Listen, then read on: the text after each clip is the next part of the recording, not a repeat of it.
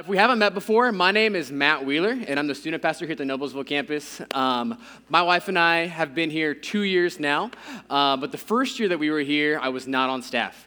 The first year we were here, I had a background in ministry, but I was currently working in the marketplace, and Genesis was our church home. So sometime in that first year, we were here most Sundays, and one Sunday, Ben Krause, our former Groups and Disciple-Making pastor, was here, and he was preaching. We were seated somewhere here in the middle section toward the back of the room, and during his sermon, my wife leans over to whisper to me what she feels is a word from the Lord. You're going to do that again someday. Which was really encouraging in that season of life. I wanted to be back in ministries, but she said it. I received it. It was awesome.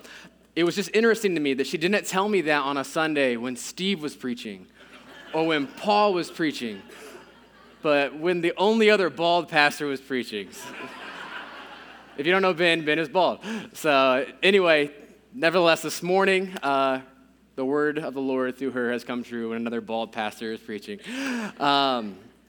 We're delighted to be here. I'm so glad to be a part of Genesis. I said this in first service, but Abby and I, we loved being a part of Genesis in that first year that we were here, and just a part of the community like you guys are. But since I've come on staff and we've gotten to get even more invested in the church through GSM and connecting with more families, we love the church even more. So getting to work closely with people like Will and other people who are serving in GSM, if you don't know the leaders, they are incredible. Getting to know students like Brooke and others and the Dinius family and other families in GSM, also incredible. But we love being here, we love getting to serve with you guys, and being here on Sunday mornings, getting to know so many more of you as well. It's awesome to be here. But I want to say a quick word. If you're in middle school or high school, or if you have a middle schooler or a high schooler and they're not connected in GSM, I want to invite them to be a part of what we're doing and what God's doing there. I'm seeing God do awesome things in the lives of students and through the lives of students as well. Students are growing closer together, closer to Him, and it's special to watch. It's nothing about what I'm doing and what our leaders are doing, but God is doing something in them and they're responding. And I want to invite you to be a part of that, regardless of where you are in your relationship with Jesus right now or with others. There's a place for you in GSM as a middle schooler or high schooler. So quick plug for GSM, that's it. Today, I get to preach from Galatians chapter 2, verse 20, which Brooke read for us this morning.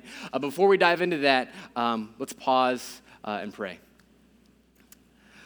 Dear Heavenly Father, I thank you for this morning. I thank you for the families that are here, kids, all the way on up. God, as we are gathered here, I pray that your word would do what it says that it will do, that it will go out and produce fruit in our lives, God. So, as your word is read, God, may our hearts be open, and may we receive what it is that you want us to receive today, that specific thing that you want us to know or hold tightly or act on. God, may we hear it and respond to it. In Jesus' name I pray.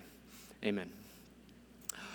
Well, I'm going to first ask you what may be a bit of an odd question, but it's a question that was asked at our conferences this summer.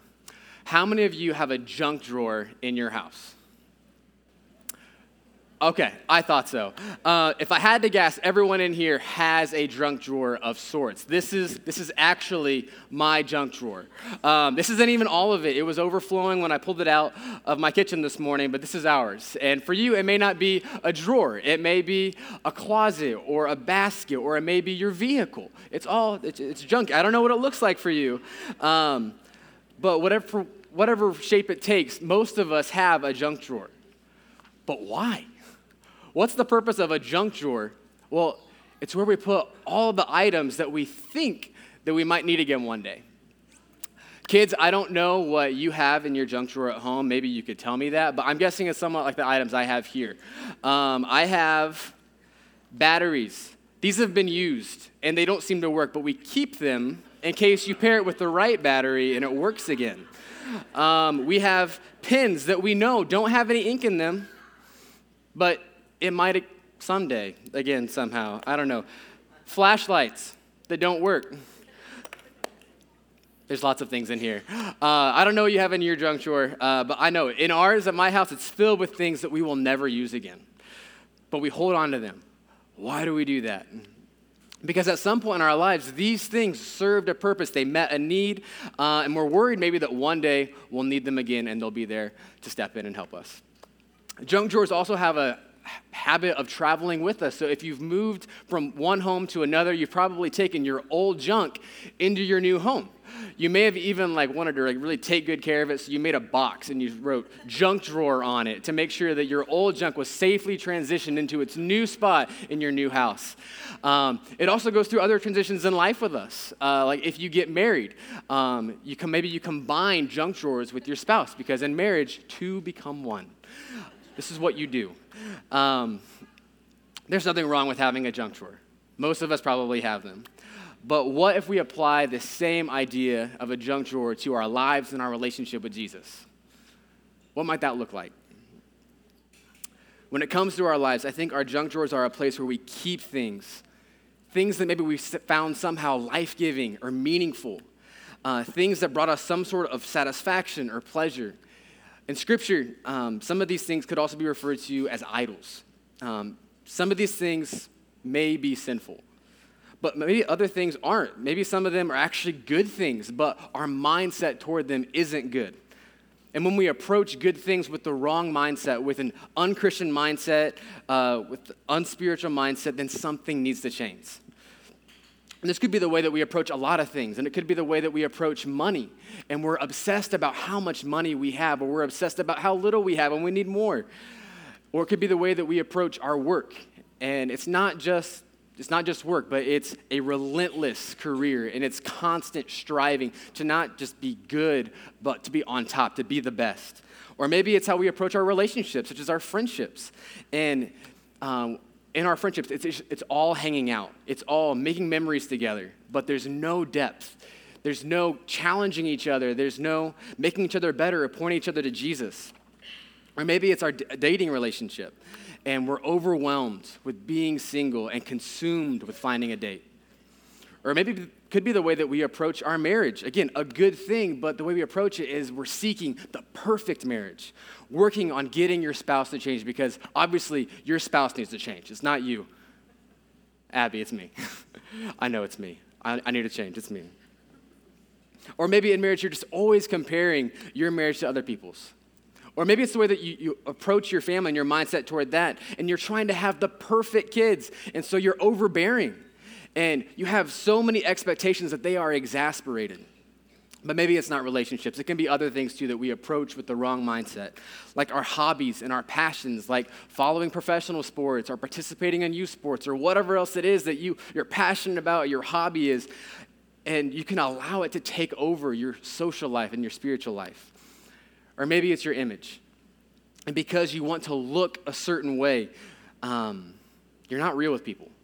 And nobody really knows you. And you're overly demanding of your family and yourself.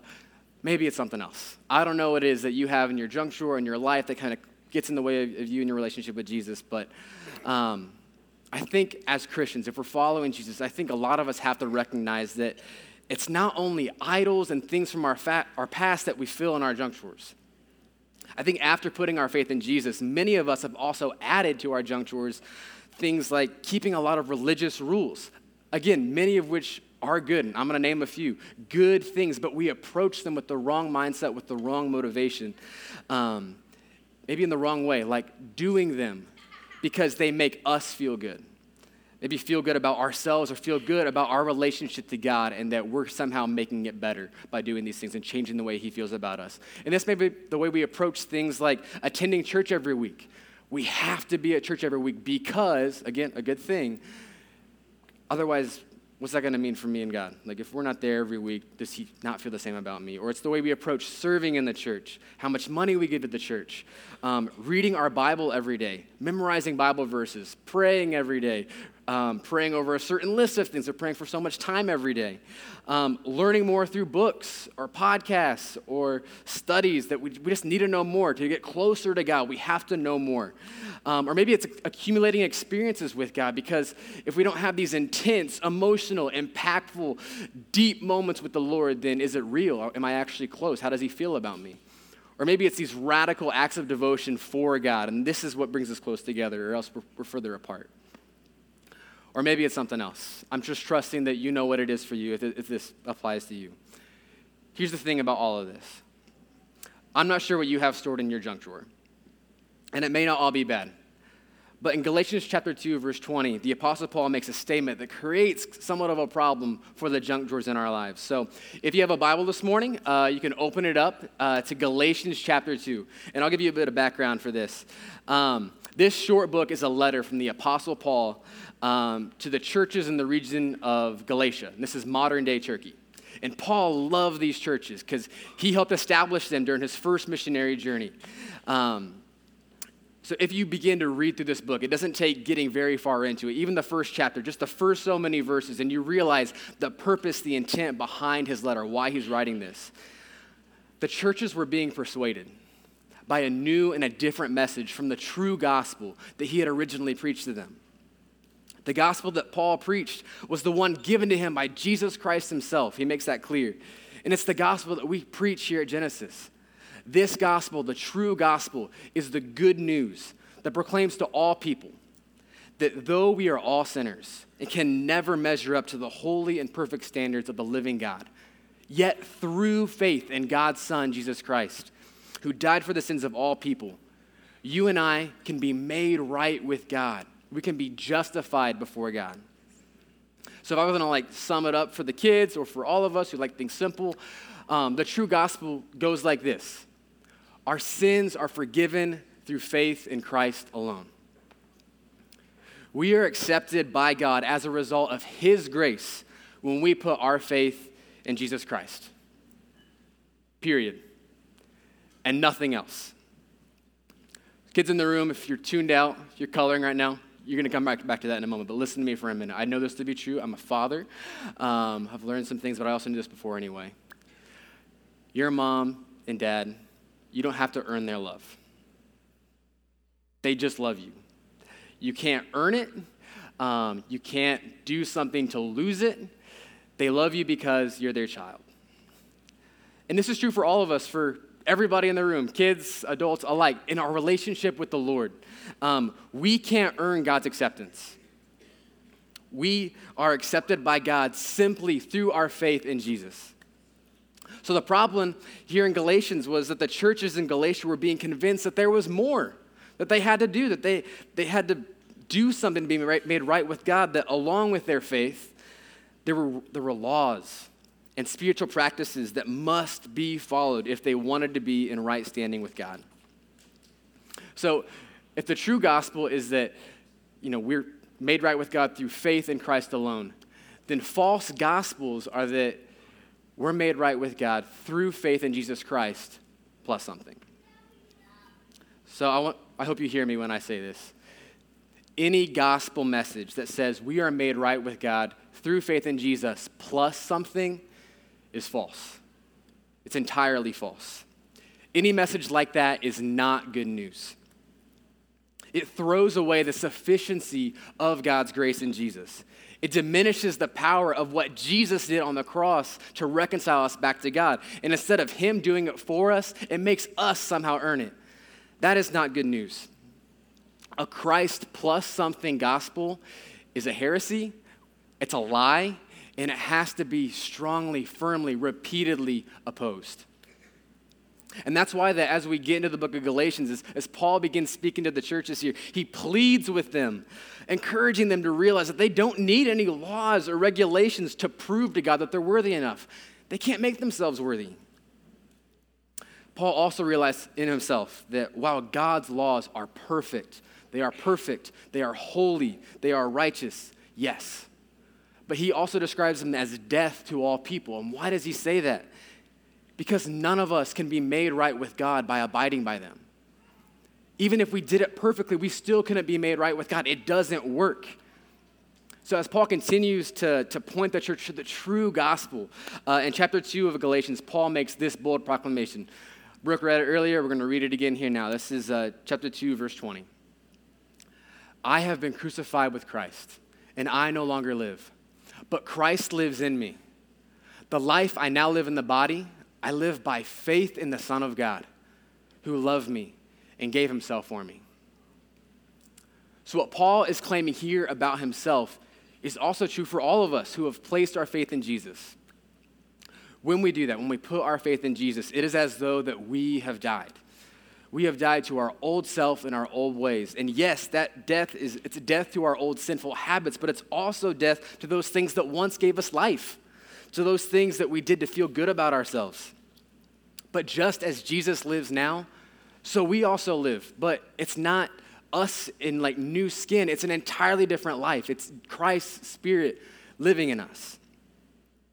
He lives in us. He guides us. The Spirit leads us to express our faith in Jesus. And this is good news. But I also believe that it can be really difficult news for us to receive.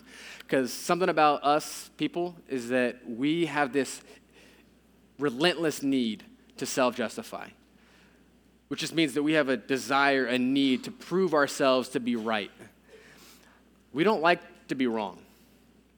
Do you?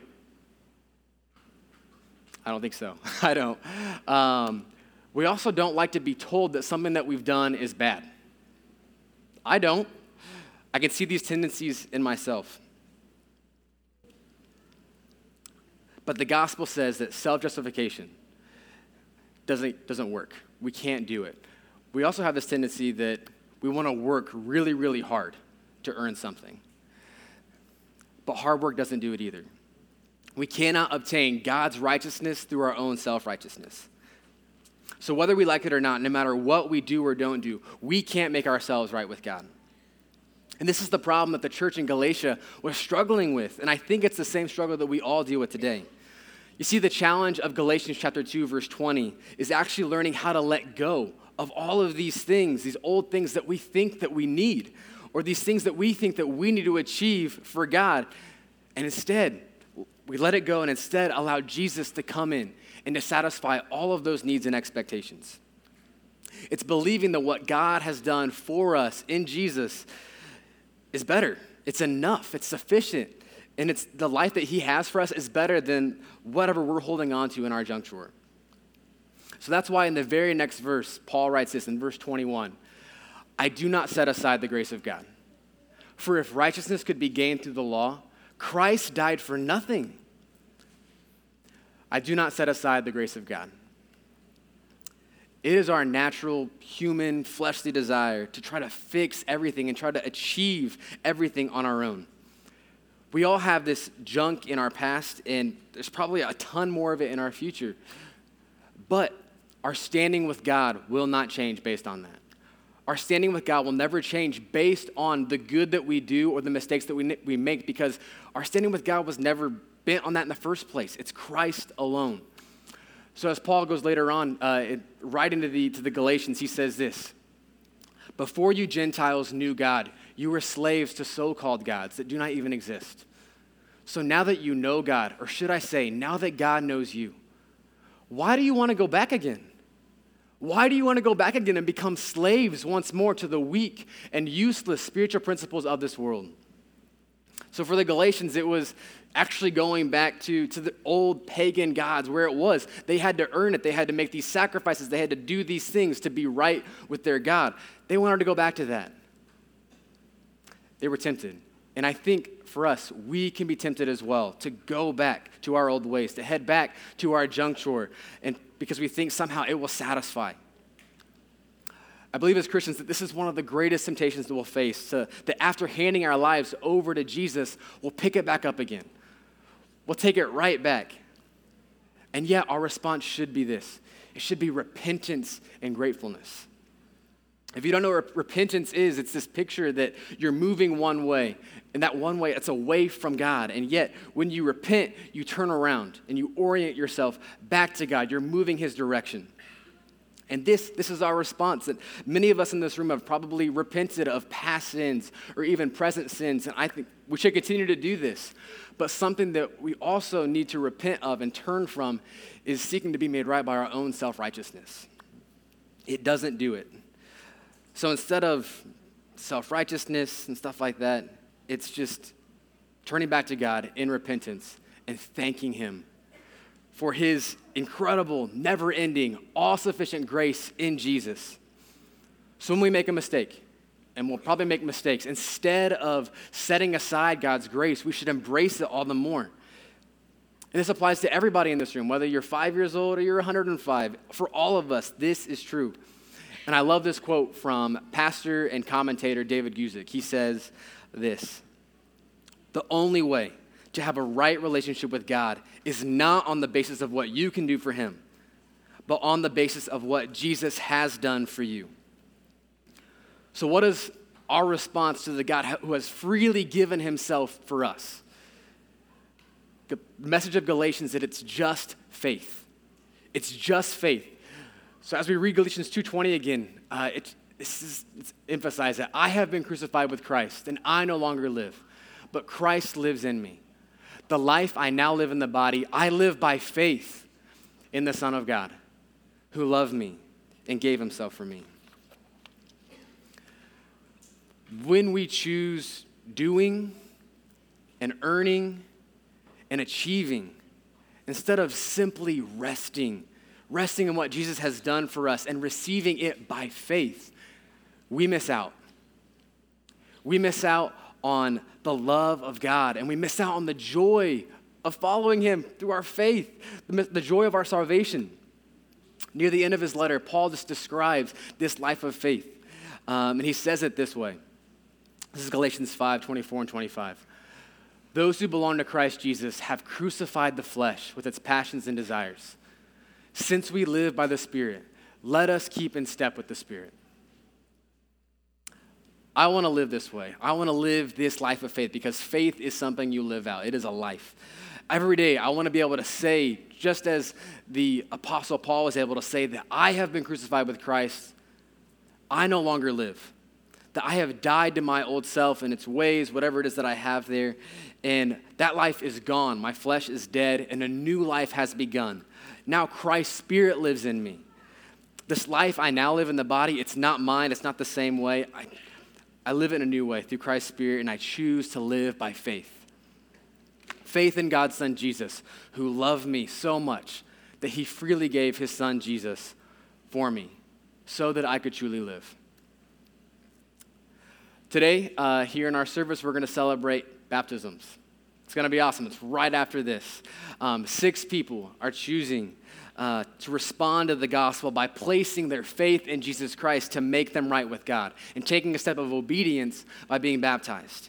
And baptism is this awesome picture, this beautiful representation of what is actually happening somehow inwardly in us, that as we are baptized, when you go down into the water, it represents this death to your old self, your old ways, your old sin, your old way of living. And then as you come up out of the water, you're raised to a new life. Just as Jesus was raised from the dead, so you are raised to new life as well. A few people are responding to the gospel this way today, and that's going to be awesome to celebrate. But we want to invite everybody to be able to respond to this. So for you, if you've never chosen to follow Jesus before, if you've never chosen to place your faith in him because you feel like you have to earn it, because you have to do something, but there's too much bad in your past, you've not done enough good to kind of level things out, and you need to do that before you come to faith in Jesus, I want to tell you, you can't earn it. Stop trying. Don't try. Just believe that faith is enough, because that's the message of Galatians. That's the gospel, that it's just our faith. So if that's you this morning, and I just want to help you unload that burden and say, come to Jesus in faith that he's done everything. And yes, there's a life of faith to live after this, but come in faith. Come talk to a pastor. Come let us pray with you. Come let us talk with you about what that looks like. We'd love to talk with you about baptism, but please come forward here later after baptisms and talk to us about that. But if you're a Christian in the room and you're already following Jesus, and yet you find yourself struggling with how you think God views you, that yes, you've placed your faith in Jesus and that made you right with God, and yet now it's like you're stressed about that list of things, that list of religious rules that you have to do this, like reading your Bible or praying so much, or else, like, are you right with God anymore? Are you good? Are you okay? Or if you keep on sinning in some ways and these things that from your past are coming back in, like, does that impact your relationship with God? If you're wrestling with that, if you're burdened by that, I want to tell you, it's just faith that makes us right. It's just faith. So unload that burden. That's not yours to carry. Jesus did that. Yes, there's a life of faith. Yes, true faith expresses itself through obedience to Jesus and through guidance of his Spirit. but it's not how you earn it. So unload that burden. If we can pray for you, we want to pray for you about that as well. And for anybody else in the room as well that maybe has chosen to follow Jesus as well, and yet you look at your life and the life before following Jesus versus the life after looks no different at all. Like, all the junk is still there. You brought it into the new life, and there's no new life. There's no obedience to Jesus. There's no guidance by his Holy Spirit. I want to challenge you that true faith does express itself through obedience to Jesus and through guidance of his Holy Spirit. So if you ask yourself the question, is my faith true? Is it real? If this looks the same, I'd love to encourage you, challenge you, pray with you that you could let go of the sin of the past and the struggles of the past and live this new life that he came that we might live. So we're about to celebrate baptism. It's going to be wonderful. Again, you're going to see people respond. I want to invite you to respond as well. Before we do that, let's pray. Dear Heavenly Father, I thank you so much for your grace, that the penalty that was meant for us, that we deserved anyway, that you took it on ourselves so we don't have to do anything to be made right with you, that Jesus accomplished that through what he did on the cross, and that we are made right with you through our faith. Thank you that it's so easy, that it's so amazing that that's all it takes. It's an act of faith. And then we're filled with your Spirit, and we follow you in obedience and through the guidance and the power of your Spirit. It's amazing. So, Father, may this message of faith, may the true gospel, may it penetrate our hearts this morning. May you speak to us through it. And God, may you lead us to respond in whatever ways. If that's just gratefulness and praise and thanking you for that this is it. Or repentance and turning back to you, but not turning back and feeling burdened down, but with the joy of your Spirit empowers us to do this. God, whatever it is, may you speak to us in our hearts this morning and lead us in the way that you want us to go. Draw us to yourself. In Jesus' name I pray. Amen.